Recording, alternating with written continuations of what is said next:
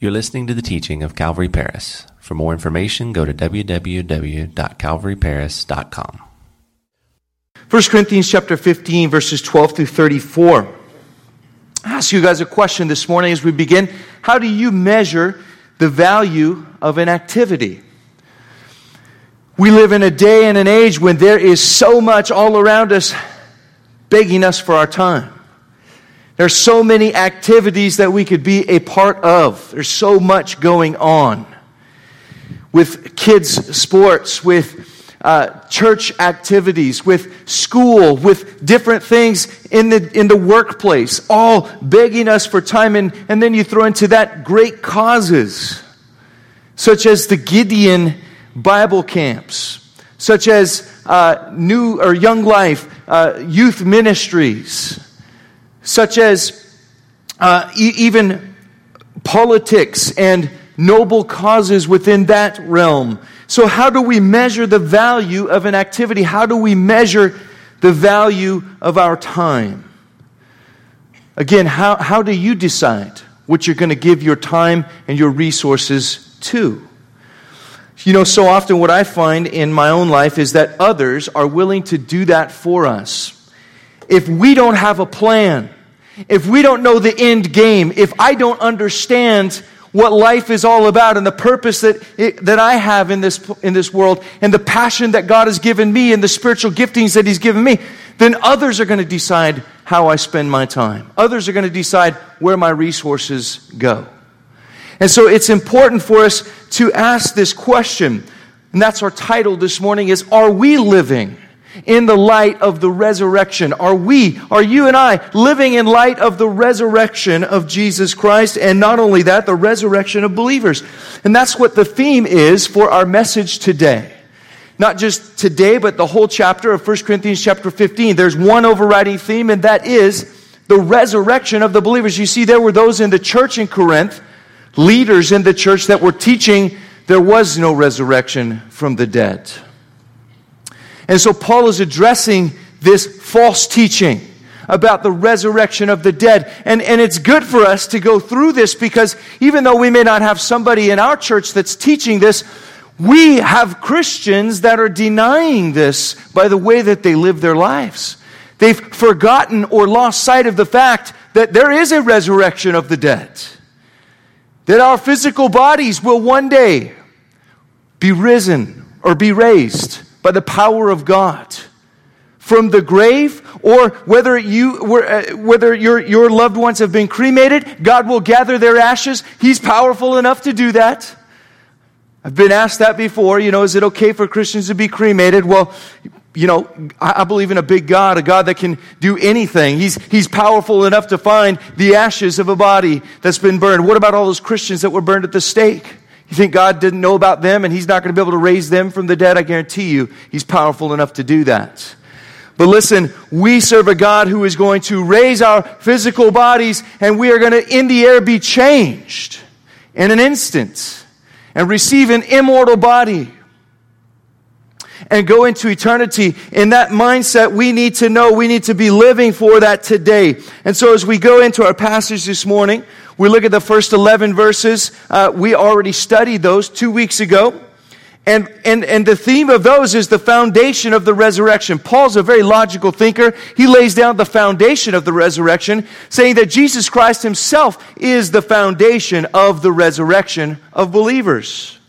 And he's going to go into that today. He's going to talk a little bit more about that. But as we get into our points today, the second point that we're looking at in the chapter is the facts of the resurrection. And this is verses 12 through 34. I'm going to try to cover those today in 30 minutes. So pray for me, all right? Just start praying right now, okay? Because that's not going to be easy for me. Which reminds me, let me start my timer. And that's part of the problem too. I don't even start my timer until I'm 10 minutes into the message, Need one of you guys to start it for me. Just flash it to me, No, I'm kidding. The facts of the resurrection, verses 12 through 34, Paul starts off saying, if Christ is not risen, pick it up with me in verse 12.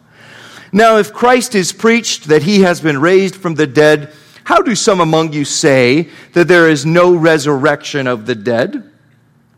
But if there is no resurrection of the dead, then Christ is not risen. Now, get this. Paul now is going to proceed to give a list of logical things that follow if Christ is not risen from the dead. He says in verse 14, "And if Christ is not risen, then our preaching is empty, and your faith is also empty." Yes, and we are found false witnesses of God, because we have testified of God that He raised up Christ, whom He did not raise up, if in fact the dead do not rise. Verse 16, "For if the dead do not rise, then Christ is not risen. And if Christ is not risen, your faith is futile. You are still in your sins. Then also those who have fallen asleep in Christ have perished. If in this life only we have hope in Christ, we are of all men the most pitiable."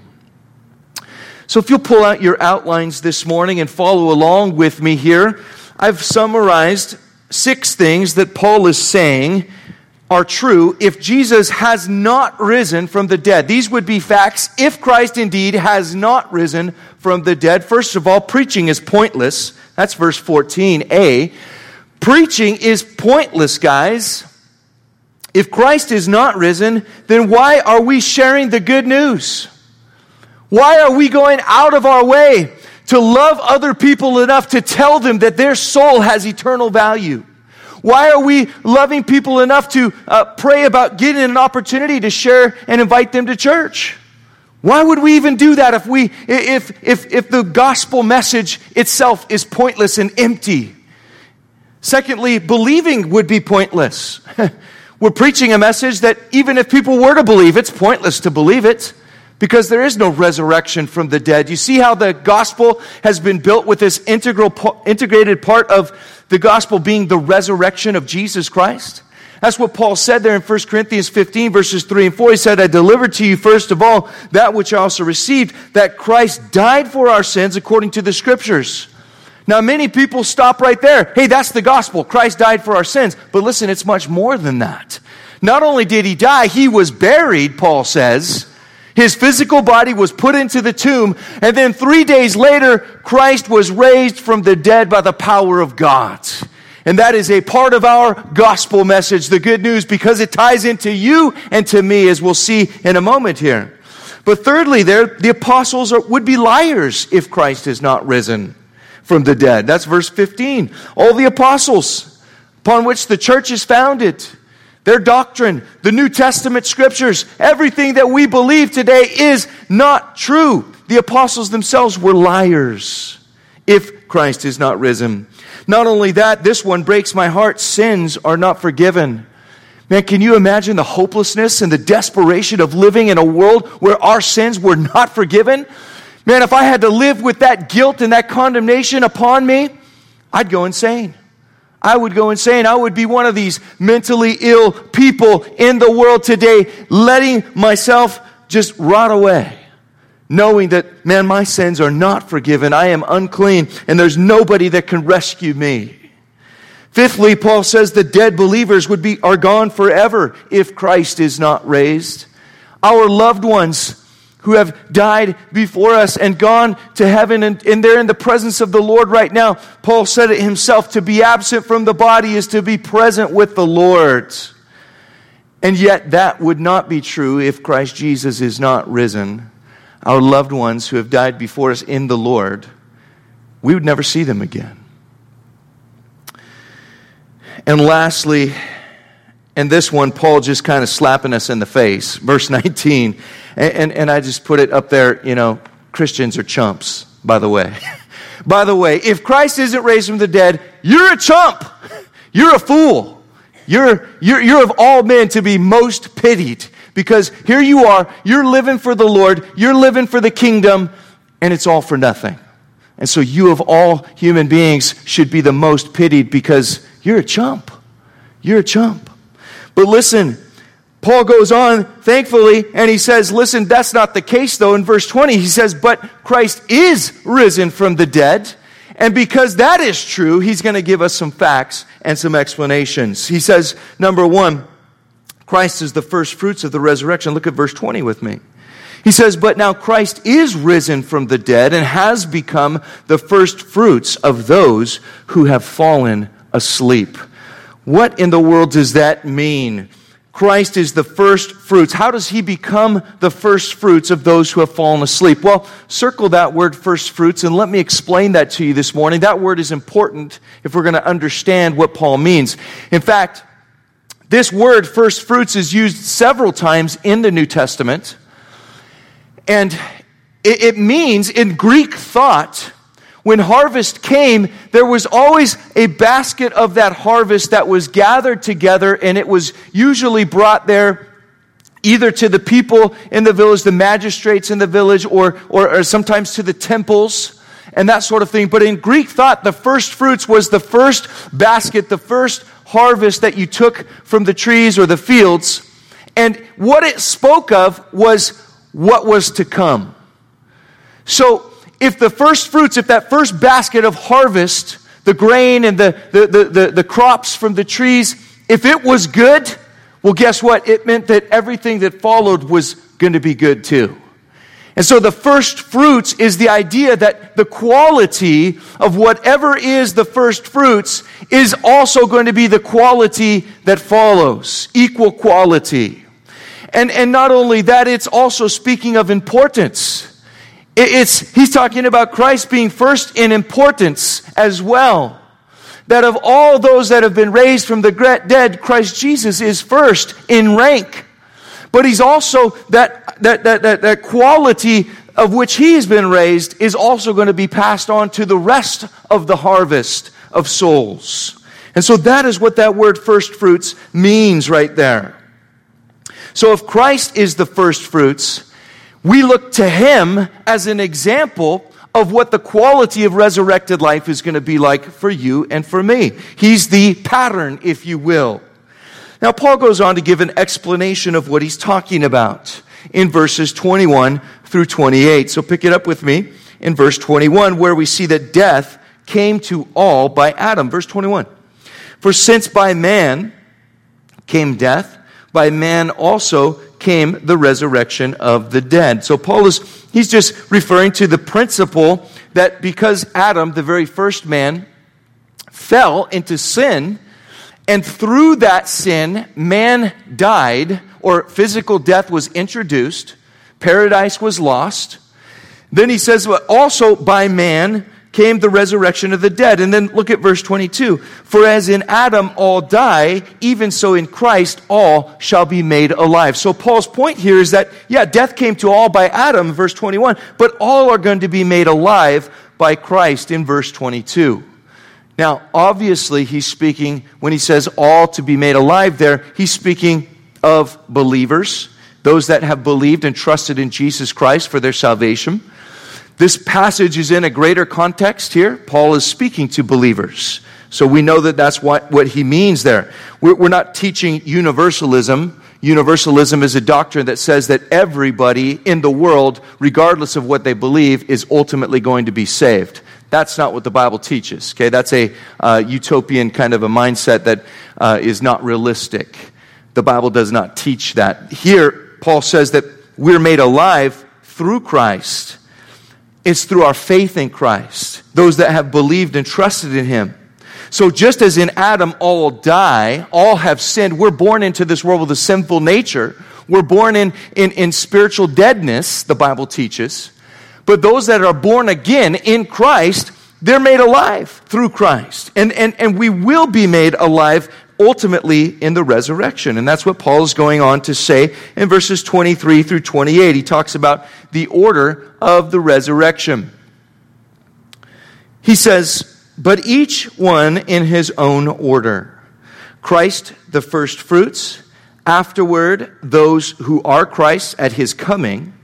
Then comes the end, when he delivers the kingdom to God the Father, when he puts an end to all rule and all authority and power.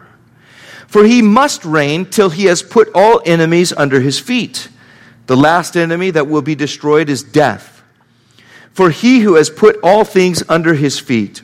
For he has put all things under his feet.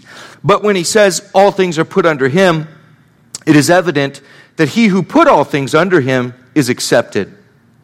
So it's talking about God the Father there. God the Father is accepted from being put under Christ's feet. Obviously, that's what Paul is talking about there. Verse 28, now when all things are made subject to him, then the Son himself will also be subject to him who put all things under him, that God may be all in all. So what that is saying is that eventually, after God the Father has placed all things in subjection to God the Son, Jesus Christ in turn is going to turn over the kingdom to the Father, and God will be all in all. That is the consummation of of the biblical faith, of Christianity in its sum total. God all in all. So let's break this down really quickly. If you'll follow on your outline, Paul gives the order of the resurrection, and he's really giving a very general order here. He's kind of brushing over it. It's a broad thing that he's talking about here. But he says, first, Christ is raised. And now that doesn't mean that Jesus Christ is the first person who's ever been raised from the dead.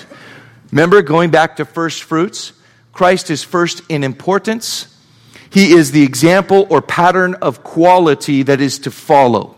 So in that sense, Christ is raised. He's the most important. He's the building block of the resurrection from the dead, the foundation of it all. But then secondly, believers are going to be raised at his appearing or his coming. Now this is where it's interesting to note. In Christian circles, there's a lot of different ideas about this, okay? There's a lot of different positions theologically as to what this could be. Now, many teach that this is the second coming of Jesus Christ, but that's certainly a viable position. What I think, though, is that Paul is talking or referring to what is known as the rapture of the church, which is separate from, distinct from the second coming of Jesus Christ. And we'll get into that later on in chapter 15. I'm not going to get too much into it today. We'll look at the different positions of different folks in the church. And I want to just be clear before we even get to that, excuse me, that's not something that we need to divide over. That is an issue where, hey, everybody has their position. I respect your position. And I'm thankful that you've researched and studied the scriptures to come to that position, or at least I hope you have. Because I know I have searched the scriptures and studied the scriptures for hours in coming to my conclusion, which is a pre-tribulational, premillennial rapture position. And those are all theological terms that if you don't know what they are, don't worry about it, okay? Because we'll get to it. We'll talk a little bit about it, and I'll explain some of those things later on in chapter 15 as we continue through it. But if Christ is raised from the dead, that's the foundation. That's what Paul's saying. Because Christ is raised from the dead, everyone who has trusted in him and believed in him, you too will be raised from the dead, should you die before Christ returns to take up his church.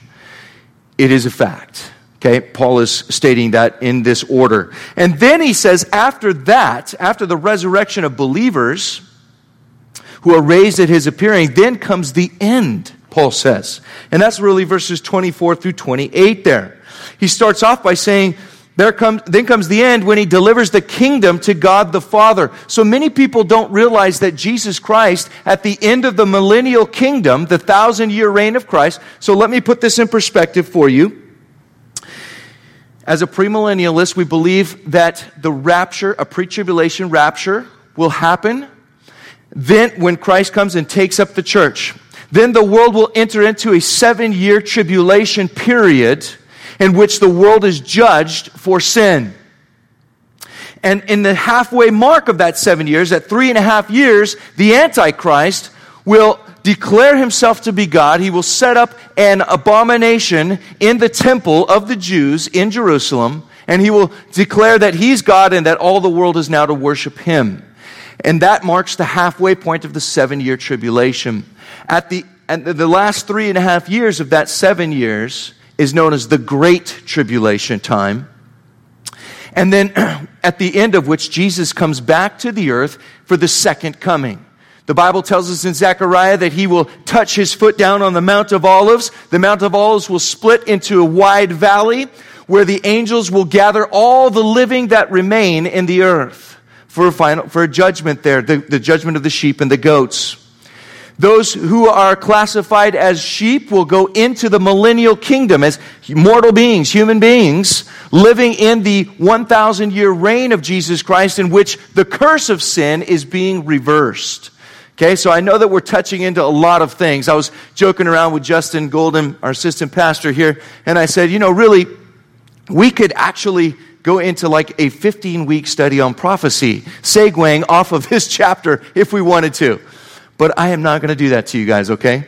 You'll have to take the eschatology class, the end times class in the School of Discipleship and Ministry when that comes up, and it will next spring. But anyways, so that's the end. So Christ is going to turn at the end of that 1,000-year reign when the curse has been reversed. He's going to take the keys of that kingdom and turn them over to his Father God.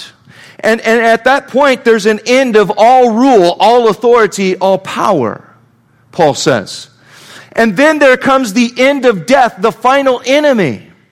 So in that 1,000-year kingdom, there's still going to be mortals that are living out their lifespan and then dying. Death will still be an enemy. But at the end of that kingdom, Christ is going to overcome and abolish even death. Even death is going to be ended. And that's where we get into the book of Revelation, chapter 21 and 22, where it talks about God wiping away the tears from every eye and comforting those that have experienced the pain and the sorrow that comes from a world that is affected by sin. But all of that there in that verse is the end of all rule, authority, power. It's the end of death. And then lastly there, it's the end of Christ's millennial kingdom. Verse 28, now when all things are made subject to him, Paul says, then the Son himself will also be subject to him who put all things under him, that God may be all in all. So there you see the consummation of all things in that moment. And then, that's when we will enter into what is really going to be known as heaven. What really is technically is heaven at that point, okay? So if you're not a Bible guy and you don't understand what I'm talking about, you got your work cut out for you. Because there is some really good, interesting things to study here about the end times and what our future holds for us. Now, because we will have been taken up to be with the Lord, and when he comes again at his second coming, the church is coming with Christ at the second coming. And we will already have our immortal bodies, so we will not be mortal beings or have fleshly bodies that can die and be influenced by sin and corrupted by sin and all of those things. So we are going to be coming back to rule and to reign with Christ during that 1,000-year kingdom. And it will be our responsibility and our privilege to help govern the earth in Christ's name and in different positions of responsibility. But again, this is where it all comes. This is where I need to tell you guys, right now matters in light of that. Why? Because God is preparing you for eternity. God is forming and fashioning and shaping your character right now. Because as he does so, he's preparing you for where you're going to be in eternity. What you're going to be doing and serving in eternity. It's so funny. People get this idea that, heaven is just this boring place where we sit around on clouds and play harps and, eat grapes, and that sort of a thing, that's what my 9-year-old son thinks heaven is going to be. And but even he was disappointed by that. He said to me one night, he was like, Dad, I don't even want to go to heaven. And as a dad, I'm like, what? What do you, no, don't say that, And I'm like, don't ever say that, But something in me just said, well, just ask him some questions and figure out where this is coming from. So I asked him, I said, well, why do you not want to go to heaven, buddy? And he said to me, well, it just sounds boring to me. He's like, it just sounds like we're just going to be sitting around worshiping the whole time. And he's like, somebody's going to be playing the guitar. We're going to have to be in this chair, worshiping. And I'm like, buddy, I'm so glad that you said that, because that is not what heaven is going to be like, man. That is not what eternity is going to be like. And I started to share with him all these different things about, how I believe that, God is going to have a job for us. He's going to have a role and a responsibility. And not only that, we're going to get to experience all these amazing things of creation that we've never got to experience before. We're going to get to travel and see everything we never got to see. And all of this is going to be part of our worship to our amazing Father in heaven. And just all of the things that, the things that we're going to be tasting and seeing and doing. And man, he started to get his eyes all wide, like, oh, okay, well that sounds fun then. I guess I do want to go to heaven, But listen, God's forming in us now. He's fashioning eternity in your hearts. He's preparing you for it. And so in light of that, Paul gives us some application of the arguments that he's just made in verse 29. Pick it up with me. The application here, Paul says, otherwise, what will they do who are baptized for the dead if the dead do not rise at all? Why then are they baptized for the dead? That's a weird verse. Read it again. Paul's saying, what will they do who are baptized for the dead if the dead do not rise at all? Why then are they baptized for the dead? All right, let's keep going. Verse 30. Why do we stand in jeopardy? I'll come back to it.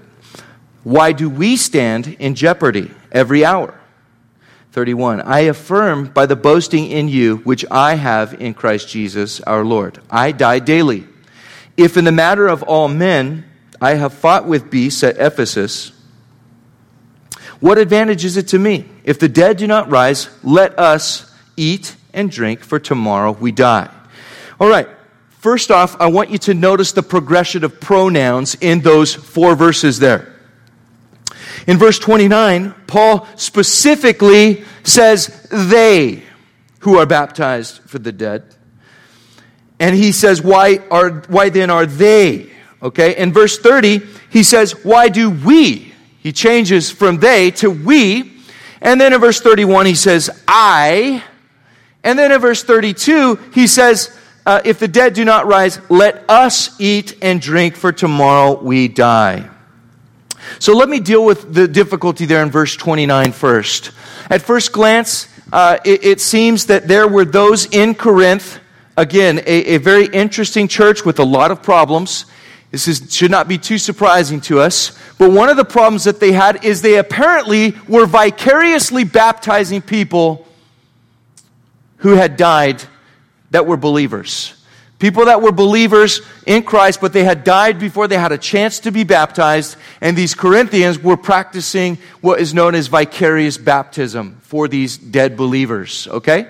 Thinking for some reason that was necessary. Now, let me clarify to you that there is nowhere else in the entire New Testament that we are instructed or that it even mentions baptizing the dead, okay? And so, for somebody to come along and to build an entire church doctrine about baptizing dead people baptizing vicariously for the dead would be a tremendous error to commit. Okay, that would be to take this passage, to rip it out of its context, and to establish a church doctrine on something that is mentioned once in the entire New Testament.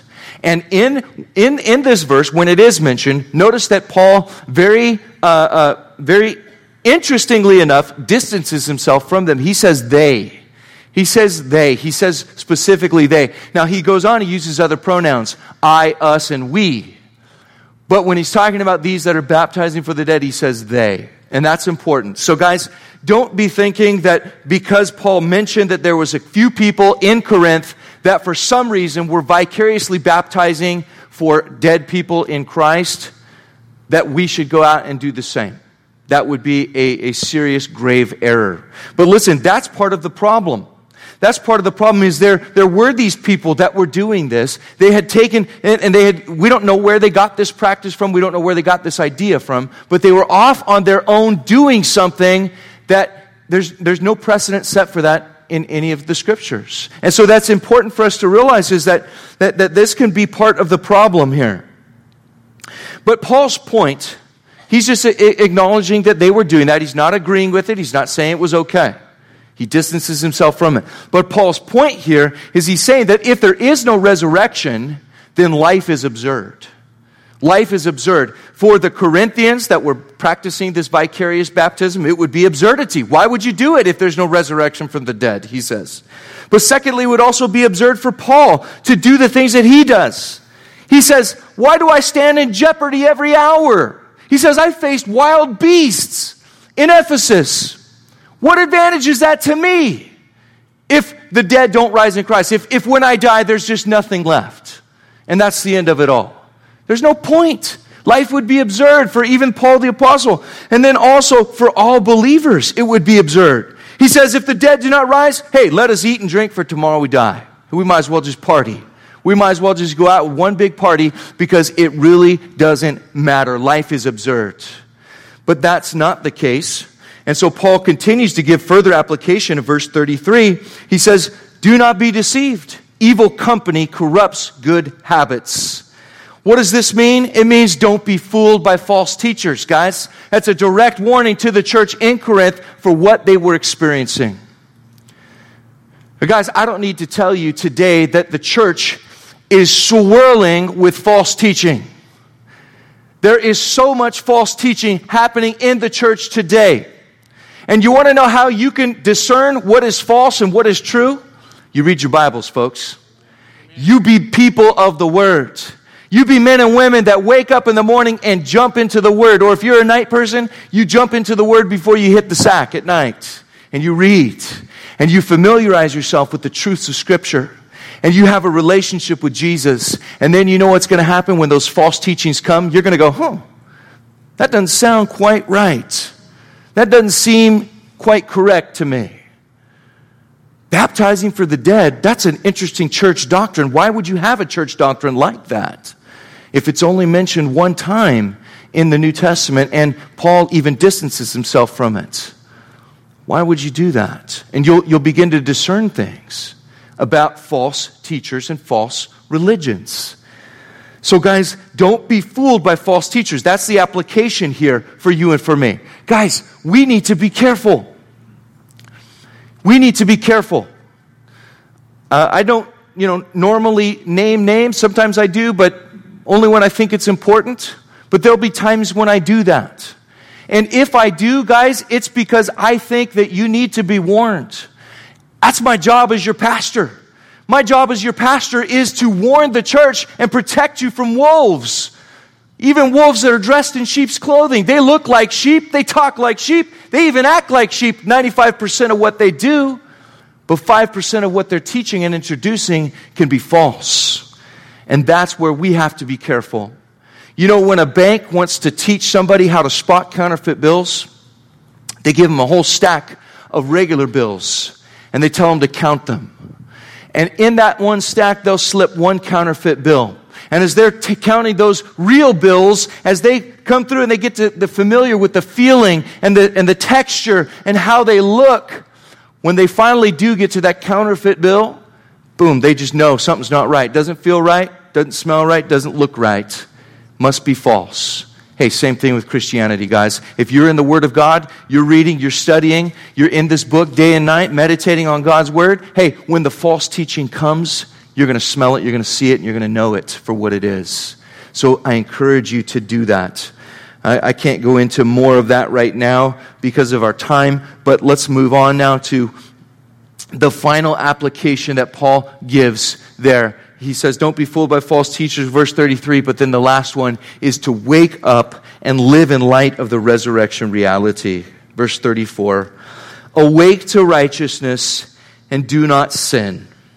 For some do not have the knowledge of God. I speak this to your shame. Guys, don't check out on me. Don't check out on me. This is the most important part. We have to rightly apply God's words to our lives. We need to wake up and live in righteousness and do not sin. Paul says these are imperatives. Verse 33 and verse 34, these are commands from Paul the Apostle. He says, don't be fooled by the false teachers. Bad company will corrupt good character.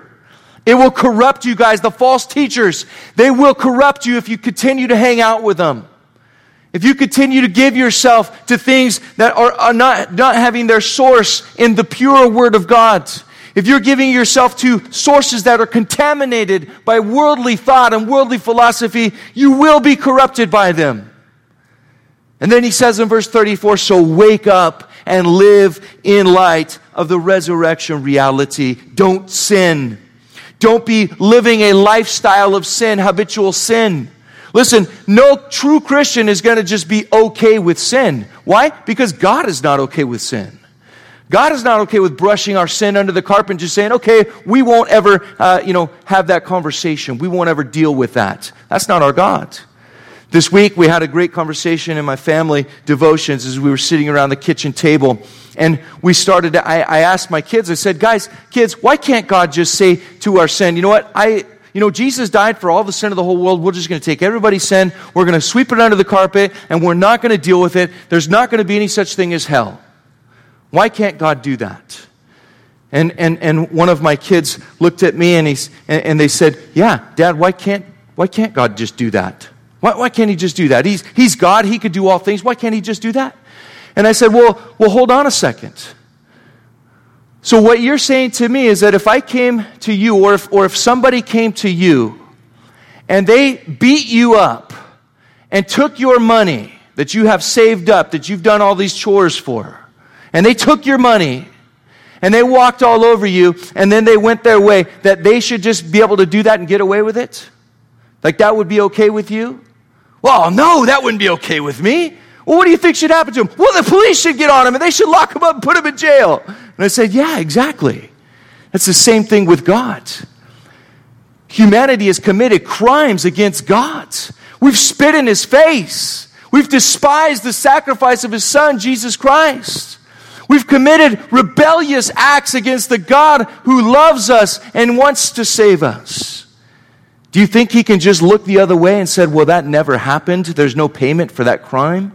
That rapists and murderers should just all get off the hook for free and there should be no justice? If God is truly good and he is truly God, then he cannot allow that to happen.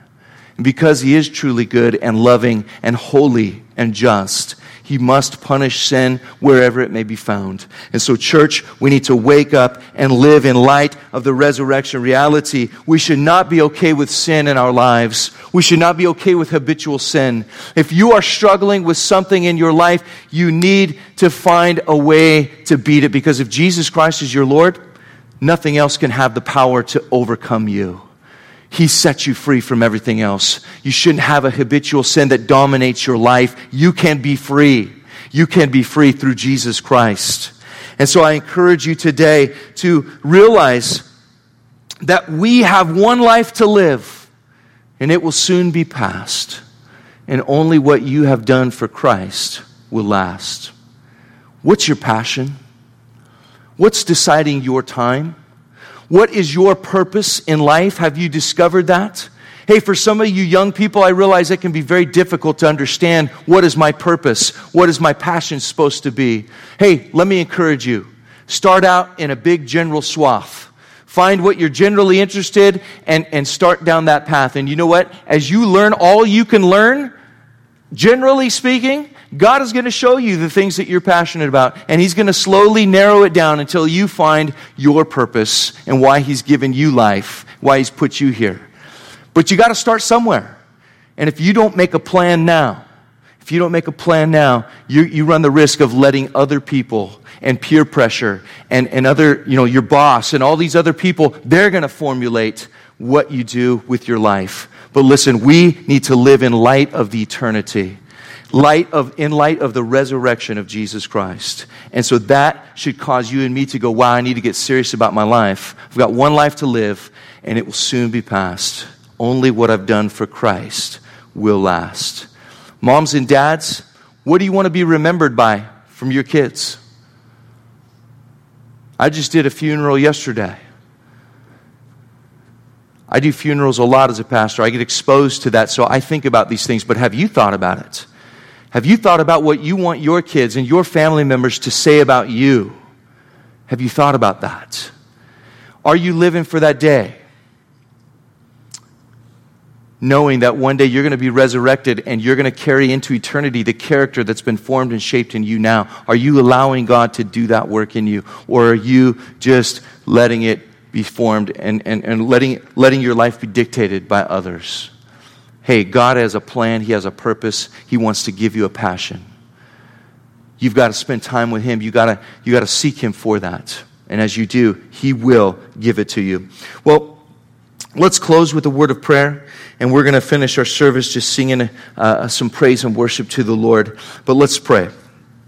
Dear Heavenly Father, I ask and pray this morning for these precious people, Lord, that you've brought here to service this morning. God, I know it's not by chance. I know that each one of them is here because you've brought them.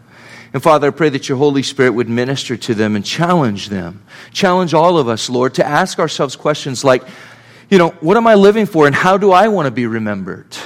And Lord, what is my passion? What's the passion that you've given me to do? And am I doing that? Am I pouring into my kids? Am I pouring into my job? If that's something that I believe is from you, Lord. But Father, I just pray that for every single person here, you would help us to discover what that purpose is for us individually. And Father, that we would live in light of the resurrection, that one day we will be raised and given a new body, a heavenly body. And we will go into eternity, Lord, with you. Lord, with responsibilities and positions, Lord. And Father, we need to be getting ready for that day. We need to be living in light of that today. So help us to do that, Jesus. In your name we pray. Amen. Amen. If you wouldn't mind standing to your feet as we worship the Lord, as we close out our service. If anybody needs prayer for anything, we're available to pray with you. And listen, if you don't know Jesus Christ as your Lord and Savior, if you do not know that if today you were to die and to breathe your last and stand before the God that made you, if you do not know without a shadow of a doubt that you're right with Him, that you have peace with Him, and you would step into eternity in heaven, then I beg you to step out of your seat this morning and to come and to find me or to come and to find one of these other church elders and leaders that are standing in the back and in the front and to talk to us that we might pray with you to receive Jesus Christ as your Lord and Savior so that you too may be given that gift of the resurrection from the dead. Amen. Let's worship the Lord.